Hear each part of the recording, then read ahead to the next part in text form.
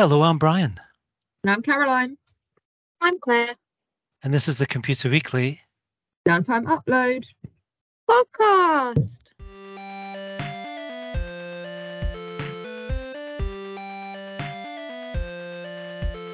Welcome back to the podcast. A very warm welcome if you're a first-time listener.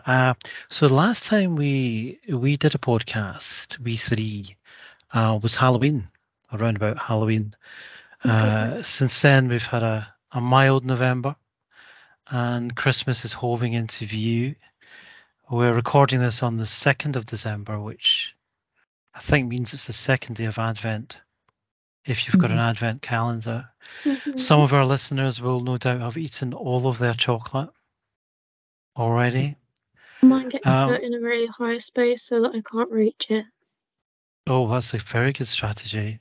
I don't have one, so I don't normally get one, but sometimes we get given really nice Advent calendars by I'm still trying to vendors. normalise my mum giving me one every year, and she's sort of given up now. So I've been guilt tripping her for weeks leading up to Advent. Like, it would be really nice. Do you remember when you used to get me an Advent calendar? I haven't seen it yet, so I might get one this weekend, and then I've got the catch-up game to play with all the chocolate. The catch-up days are always good. But if she hasn't got me one, I'm going to be deprived. So I might go and see if there's a half-price one somewhere at my local supermarket. And cry myself with the comfort myself with my catch-up chocolate there. So you could just get like a bag of fun-sized chocolates and, just have one a day. Potentially, although this does, I think, potentially is straying back to a discussion we had on the previous podcast around Halloween, where I don't know if I told you guys, I got loads of confectionery and thinking we'd have trick-or-treaters and we had none, so I've just eaten it all anyway. So I don't think that's a trend I want to make a holiday, tradition of my own. These various festivities. Yeah, and no Advent calendar from a supplier this year. Do you know, I've been to 5 in-person events in recent months and not a single piece of swag. Really? I mean, not one. Not one. What's the point of even going? I know. I sometimes wonder why we bother. Yeah, because it's not about the journalism. It's about the freebies. Yeah. It's like, what's in it for me, guys? What am I going to get out of this? Yeah, this journalism malarkey. Yeah. So one of those events I've just come back from, and that's the SAP user group conference in Birmingham, which also has a bit of a Christmas feel to it. It's a very down to earth event. It's got a kind of office party feel. They have their thing called Sugfest. Sorry, what? Sugfest. I know it does sound a bit unpleasant. Is that the after party? It sounds awful. Yeah. Can you spell that for me? It stands for the SAP User Group Fest. Oh, the SAP Fest. Oh, okay. No. It is Sugfest. Oh, Sug. Okay, still not quite what I heard, but okay. Yeah. Yes, and then User Group and then Fest. Right, I see. Yeah. That's great. It's great. They have all sorts of little things going on, including Claire, you picked up on this Dragioke they had this year at the Sugfest. Can't go wrong with Dragioke. Yeah, few kind of drag artists kind of persuading shy IT managers onto the stage to do a bit of singing. I'm just picturing I don't know if either of you two saw it, but Matt Hancock sing along to Sweet Caroline on I'm a Celebrity. Oh God, that sounds really with awful. Everybody. But him sort of watching the other people as if he could if I just say what they say, but a couple of seconds after, so it looked like I know the word. It's that kind of thing. That's what I'm picturing. Yeah, that's karaoke downfall. That. No, it was much better than that. There were some great singers. It was good fun, and there was face painting as well. Face painting as in I'm going to be a tiger, or face painting as in let us find your drag look. Actually, Claire, now that you mention it, it's probably more towards the latter. They were all very bespoke, person by person, different little. Yeah. I didn't do it though. You didn't want them to paint you up like a famous queen? No, Partly because obviously I'm an observer at these things, as we all are. We don't actually belong to the community. We're just anthropologically observing. Yeah, like Louis Theroux. We just wander in. Oh, as journalists. Yeah. I see. Yeah. Well, we've got our own karaoke next week, though, for our Christmas party, so I can save myself for that. I suppose this is Bruno's first Christmas in West London. Yes, it is his first Christmas in West London. We are prepping with. He doesn't like new or novel things in his environment. Obviously, Christmas is the season of novelty, so I think he'll find it particularly trying. So I'm gonna actually phase in the Christmas tree for him over this weekend. I'm gonna get the Christmas tree out and present it, and he'll be like, "Well, what is that?" And then I'm gonna get like a deconstructed Christmas tree, and I'm gonna get the lights out and like put them on somewhere so he gets used to the reflections. Okay. He gets a bit spooked by different reflections. And then over the course of days, I'll put it all together, a couple of baubles, bit of tinsel, and then obviously scale it back if he gets freaked out by any of it and try again. But yes, it's fun living with Bruno.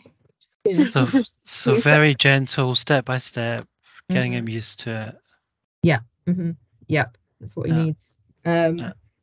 Yeah, we've had a couple of the houses we walk past on our walks have got lights up at the window and like they're twinkling. He just barks at them. So I just tell everyone really? I'm like, he's an anti-fun dog. He's basically saying take those down, switch that off.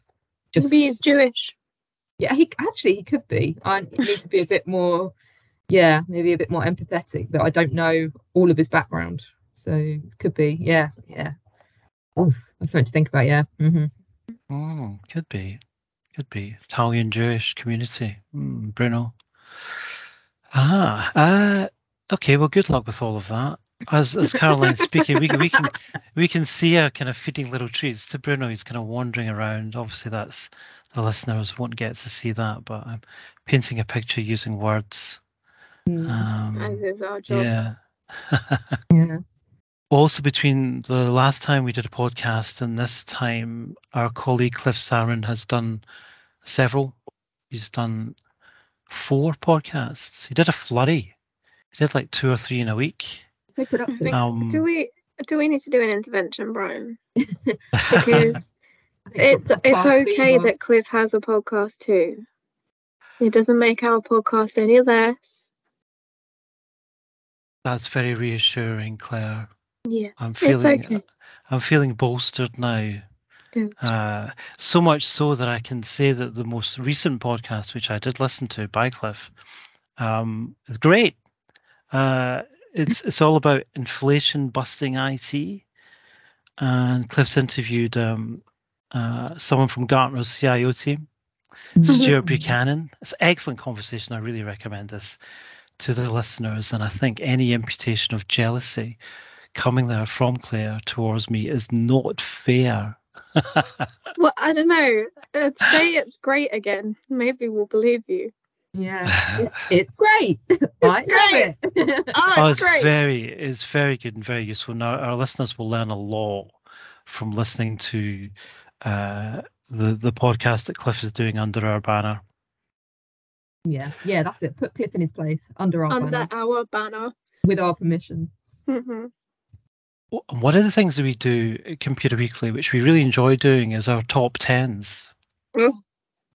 Yeah, love it. And I'll be doing one of those for the podcast, so it'll be a mix of ours and Cliff's. I was going to say, have we done 10 this year?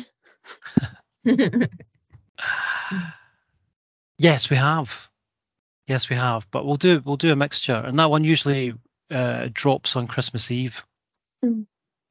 The top 10 podcasts of the year is a little treat for the listeners, so that they can listen while they're cooking Christmas dinner.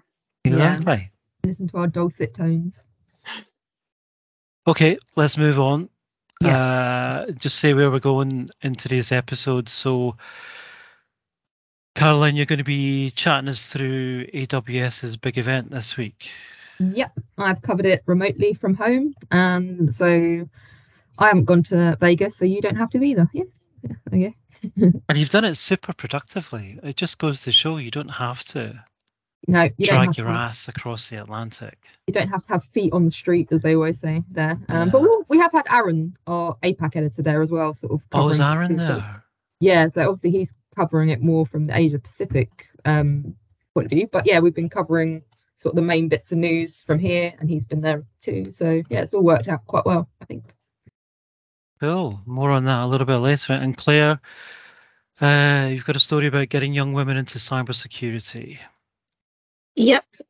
Little bit skills meets diversity in the cybersecurity and tech space. Brilliant. Brilliant. And me, I've got a tale of two cities. So I went to an SAP event in San Francisco, and as I've just said, I was at an SAP user event in Birmingham, and I'm going to talk about those two things. I won't say anything more about that just now.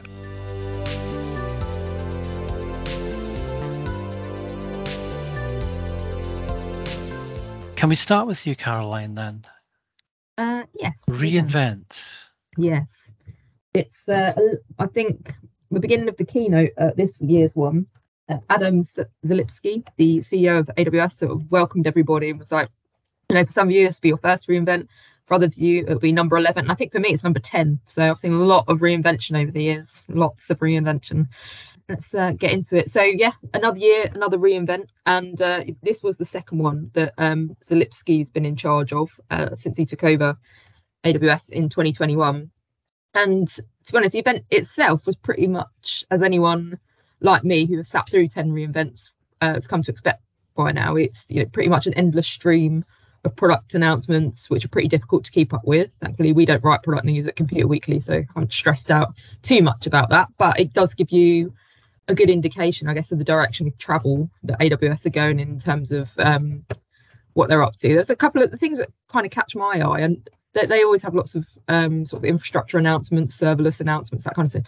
But there's one thing that caught my eye is this kind of they're creating this like a WhatsApp-like messaging platform for public sector organisations and enterprises, which is kind of big, a bit more of a comms play for them. They've got their own video conferencing platform as well.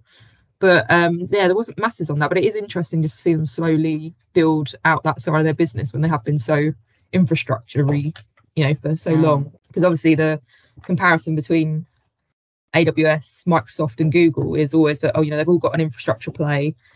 Microsoft's got a huge sort of productivity software play, and so is Google, and where's Amazon? So it's like little, so I'm not, they're not throwing, it doesn't sound to me like they're throwing loads at it, but it's still quite interesting to see them try and sort of quietly build that bit of the business out as well for me. So that's quite interesting. But something else though I have picked up on though since Zalipsky took over is that this is just an aside, but the keynotes feature a lot less trash talk of Amazon's competitors than they used to. So namely Oracle, or more specifically your pal Larry Ellison. And on the one hand, that kind of makes me a bit sad because they were always really quick and easy stories to write. AWS bashes Oracle. There you go. That's 400 words down. Or that's 400 words of the keynote. Boof, here's the story.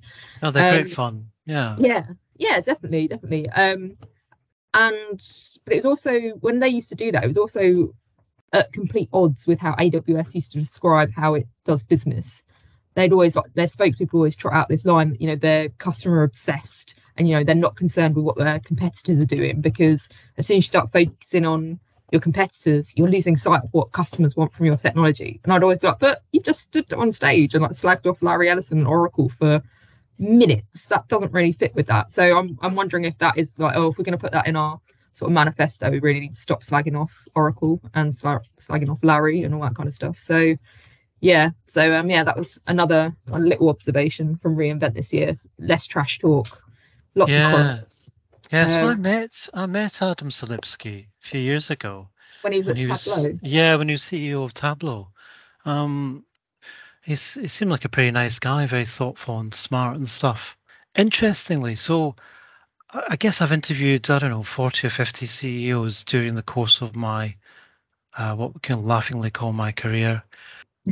And I, especially when I've not had too much time to prepare, I will always ask a CEO, I'll say, well, I don't often get the privilege to talk to a CEO. Tell me what your top 2 strategic issues are, or maybe top 3, because if you have more than that, you've clearly got too many. And he's the only CEO that I've spoken to who's really pushed back on that question. And he said, I'm paraphrasing, but effectively he said, that's nonsense, Brian. All great companies have many strategic issues and they deal with lots of different things.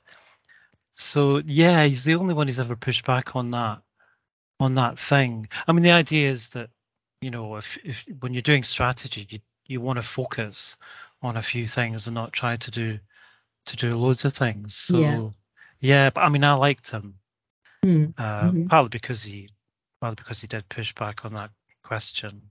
Yeah, no, yeah, like I say, it seems like a bit more of a, I wouldn't say it was ever the opposite of this, but yeah, it does seem a bit more of like a mild-mannered AWS at these things now, with him in charge. So that, yeah, so there's that kind of messaging's gone, or at least, like I say, the messaging now seems to be a bit more consistent. You know, they are customer obsessed. They're not focusing on competitors. We're towing that line now. But there were some other bits of the messaging that came out of this year's reInvent that has caused a few people to raise their eyebrows in terms of how it could be interpreted. So during his keynote, he told enterprise that despite the amount of economic uncertainty going on in the world, now is not the time for people to start cutting back on their cloud investments. Yeah. You should be investing more because of the sort of business agility benefits that come from using cloud and all that good stuff.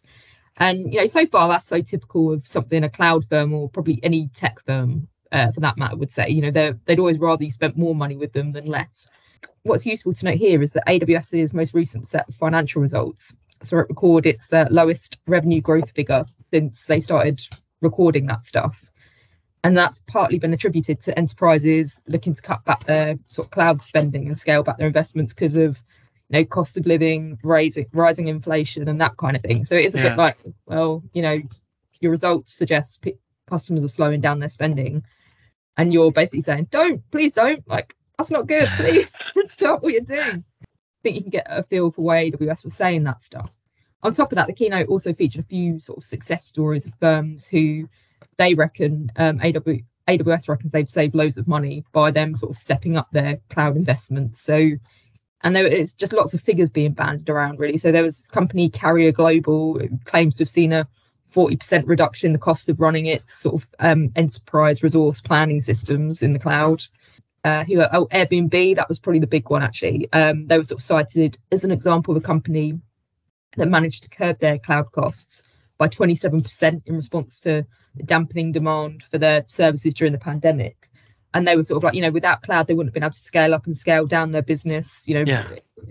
And so it's like, okay, that's all good. But 27%, how did they do that? That's the thing that people have been sort of pushing back a bit more on. There wasn't really any detail about how could other enterprises emulate what Airbnb and people like that, you know, how they've done it. You know, that's a few people we spoke to, like sort of analysts and people who are in the crowd.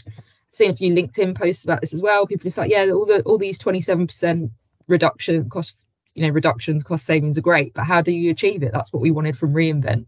This is what CIOs want to know now, is how can we save money by making the most of like our investments already. So yeah, so basically the feedback was AWS should have gone into sort of far greater detail about how these savings were achieved and the steps that enterprises can take to sort of reduce their cloud costs during economically trying times as well. So, you know, because that's what, all enterprises are needing help with at the moment. So there was this kind of feeling based on what the analysts and partners and customers I've spoken to have said that, you know, this reInvent would have been a great time to do that, been a real showcase for it, but the sort of opportunity was sort of missed in the sort of let's just put out more product releases, let's announce, this company has announced AWS as its preferred cloud partner. It's all sort of the same news you always get, but it's a bit like, where's the detail? This is what people want, you know. So yeah, so that was kind of the overriding thing from this year's one. There's a few other bits as well about their sustainability stuff, which I'm going to go into in a bit more detail in an analysis, because there's a few people who are sort of taking issue with, they've said they're going to become a water positive company. So they're going to, from their direct operations, they're going to put back more water than they consume through their direct operations. And it's like, wow, we're amazing. We're going to be a leading cloud provider for doing this. And you're kind of like, well, Google announced that in 2022, I think, no, or 2021, September 2021, Microsoft announced the same thing a year before. So it's like, you're not really first to this and you're making a big show of it, but you're a couple of years behind your competitors on it. So yeah, there's a few other things as well. So yeah, a bit of a mixed bag for this year's reInvent, I think it's safe to say. That's super interesting though about the, what you were saying about the kind of lack of clarity and detail that was being commented upon regarding kind of customer advice and stuff. And actually there is quite a lot of detail on that in Cliff's conversation with the guy from Gartner that I mentioned at the beginning of the podcast. That's another place for listeners to go. Cool. Well, thanks for that, Caroline.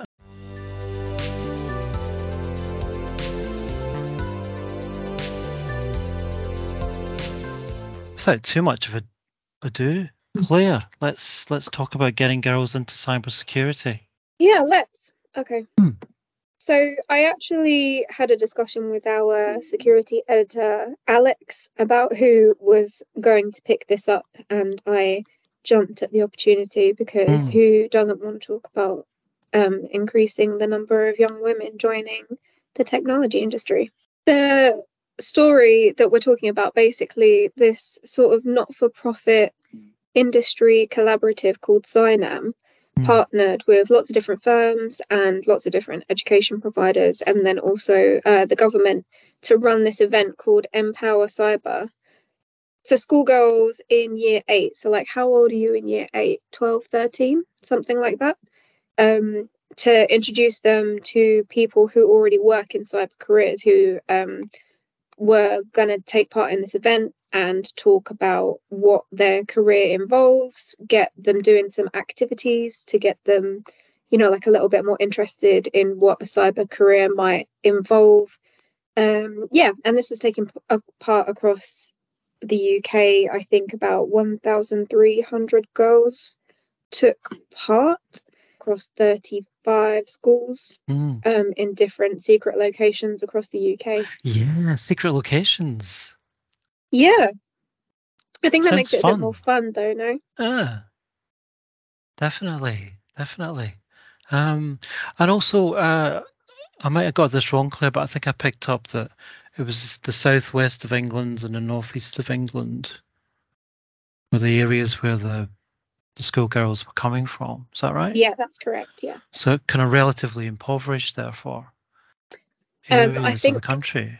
Yeah, a part of the idea of it was that because they had lots of different companies sponsor different aspects of the event, they could get schools and students who might not necessarily have been able to take part in this kind of thing to send their girls along to learn stuff. Yeah, so people from maybe less fortunate socioeconomic backgrounds, or schools that have fewer opportunities like that to be able to send students to events, which is just it's just part of increasing diversity and tech skills in the community, isn't it? Is targeting people who might not otherwise have thought of that kind of career or that opportunity, especially when you think that there's often misconceptions about the type of people that go into technology. I know that, if you think of it, white, middle-aged, middle-class men mostly. So, when you've got that opportunity being given to people who might not necessarily have had that opportunity before, that's obviously a good thing. I mean, that could be life-changing for somebody. Yeah, it definitely could. It really could. Yeah. Absolutely. And it does sound fun. Games, programming drones. Escape room type things, capture the flag. Escape rooms. Yeah. Yeah, I remember going to a similar one of these kind of career days, and in one of the workshops, like this was a different thing. I think it was CA Technologies at the time, which I don't even know if that company exists anymore. But one of the workshops was getting students to make toothpaste. So I think it was it might have been Colgate, I might be wrong, but they had all of the different ingredients and they got them to sort of like mix this paste. And the amount of engagement that you get from kids when you actually give them something practical to do that kind of explains the skills that you need for that job without making it sound really dull. Do you know what I mean? So it's that kind of thing. It's, you know, having those practical workshops with games and, you know, people from different organizations creating these workshops based on the skill sets that they use in their career. That's brilliant. Yeah. Making toothpaste. Not for this one, but I don't know how toothpaste and cybersecurity would relate to each other. But yeah, that kind of thing. I would not know where to start if you said, Brian, you have to make some toothpaste. I think that's part of the problem, isn't it? You know, kids just don't know where to start with these types of jobs and careers. If you go, you know, like, oh, what do you do in a cybersecurity job? Yeah. You go, I don't know, wear a hoodie, sit at a computer in the dark. What was the name of that show? Yeah. Mr. Robot, was it? Yeah. So. Yeah.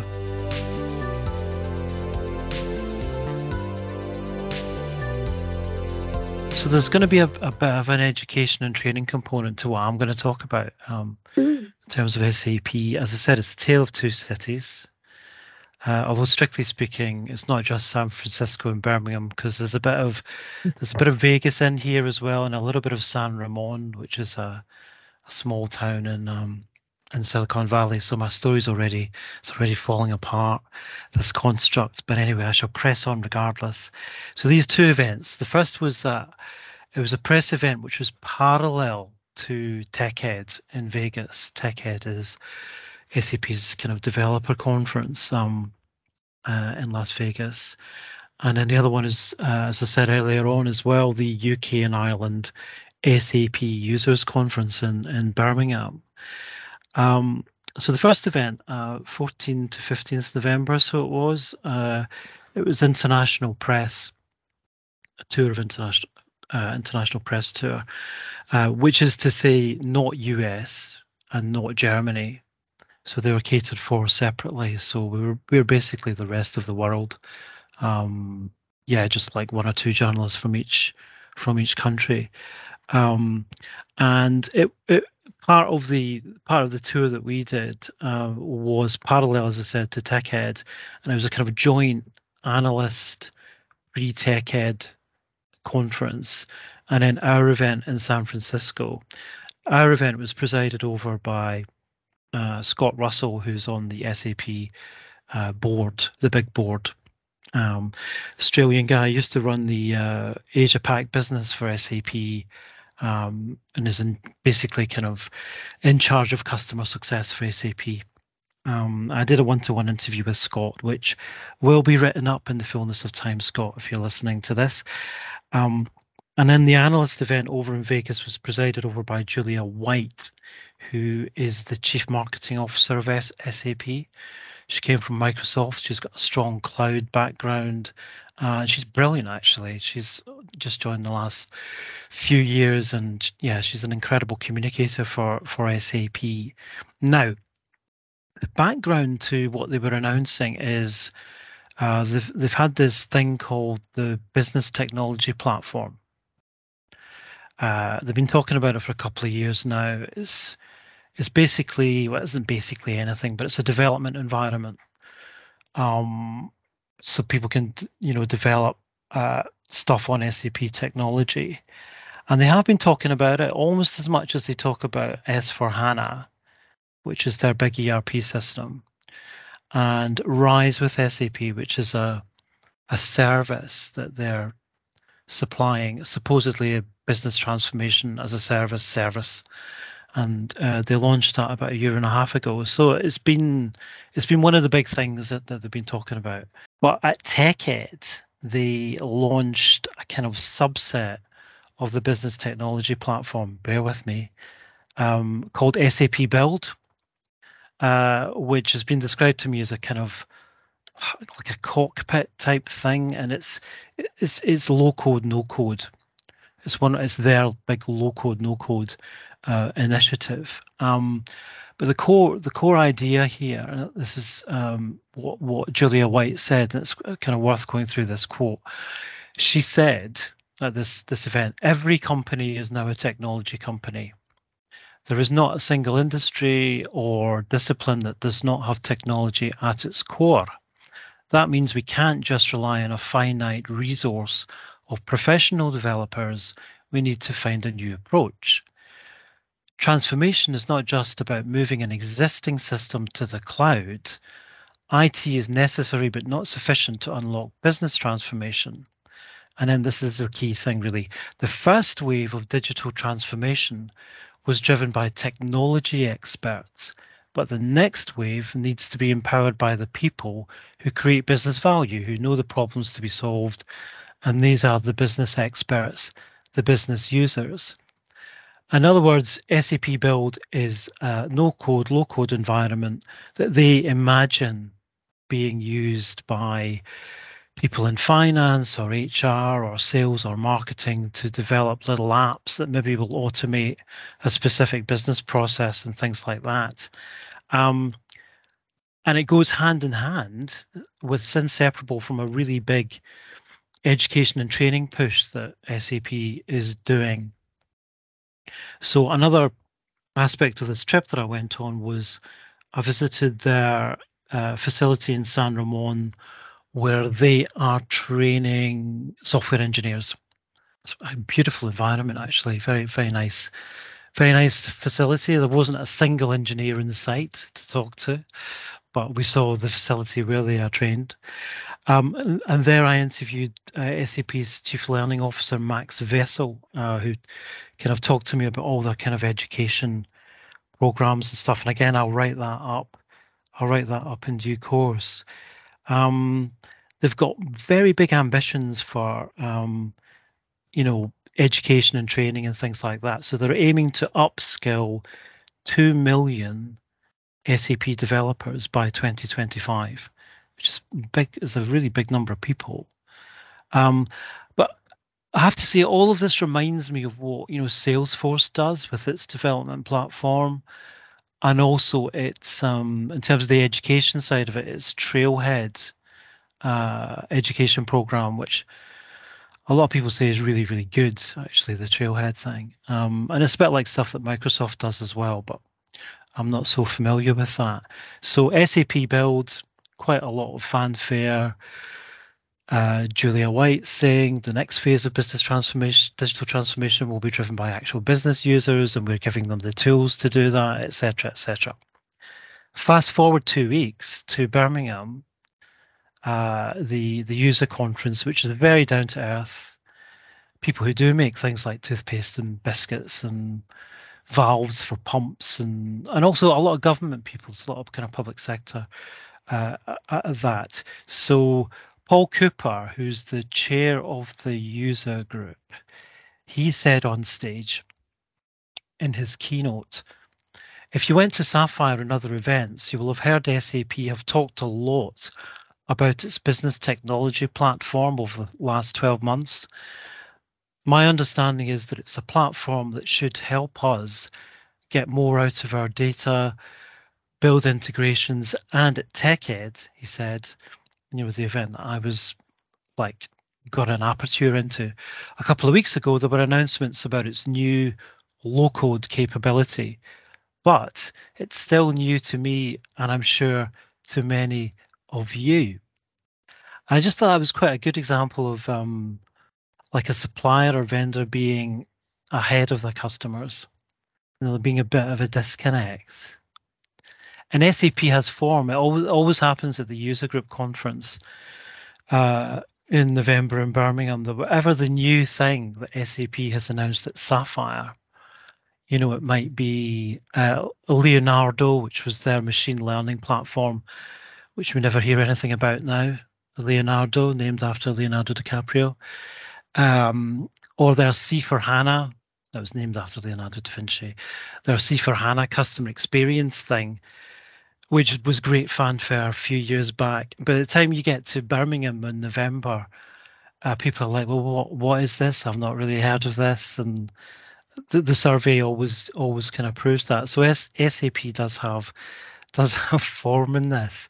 But anyway, I mean, I'm not, and I did a 1-to-2 really with Paul and with Connor Reardon, who's the vice chair of the user group, and also with Mikael Verhoeven, who's the managing director for SAP in the UK, and discussed all these matters. And that will come out into some stories in the near future. But yeah, I mean, I'm not dissing SAP for being significantly in advance of its customers, or there being a disconnect. And I'm not dissing the customers and users for, not having heard of the latest, greatest thing. But I just thought it was quite an amusing disconnect. But what about both of you? Because you must have the same sort of thing in your markets. Well, I was going to say something that came across then is just something talking to people from reInvent this week. Like I said, there's so many product announcements. Like AWS spends like the whole week basically it's just a barrage of product announcements, and then their metric is like, this is like, usually this is a certain percentage year on year more product announcements than we did the previous year, just really hamming up the pace of innovation at AWS. And when you talk to customers, you're like, look, they've announced all this stuff, and they're just like, to be honest, it's always the same every year. It's just like, I kind of just pay attention to the stuff that is directly going to possibly end up on my to-do list, so I might have to use. I'm not going to sit there and study this great Bible of new products or anything, because a lot of it won't be relevant to me. So I think people sort of cherry pick the stuff that's interesting or is like they're likely to have like direct ownership of or direct use of, but everything else is just noise, and it's just like, it's not gonna help me get my job done. So I'll just focus on the bit of technology that I'll actually be using. And you're like, oh, okay, but they're like making a big, they're trumpeting all this stuff, and you're just like, yeah, this little bit will be my bit. It's like, oh, okay, interesting. Yeah, I always find these disconnects quite amusing. But I suppose like the only bit of enterprise software that we use in our jobs is our content management system, which comes from OpenText.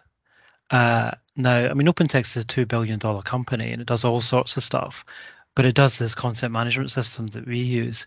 But it's not like we spend our days thinking, oh, I wonder how OpenText is getting on in supply chain management, what it's up to in that space or whatever, because we're just trying to kind of get to grips with this wonderful content management system that we enjoy using so much. Yeah, no, I guess it's just the reality of people's day-to-day jobs, as opposed to what SAP in this case is, and our AWS is pushing as their big vision.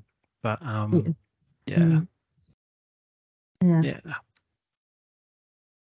We shall see how all this stuff starts to land, and maybe they won't be talking about SAP Build in a year's time, just like they no longer talk about Leonardo.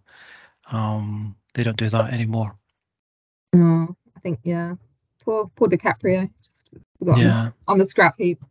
Happens to a lot of people in Hollywood at a certain age. So that's true.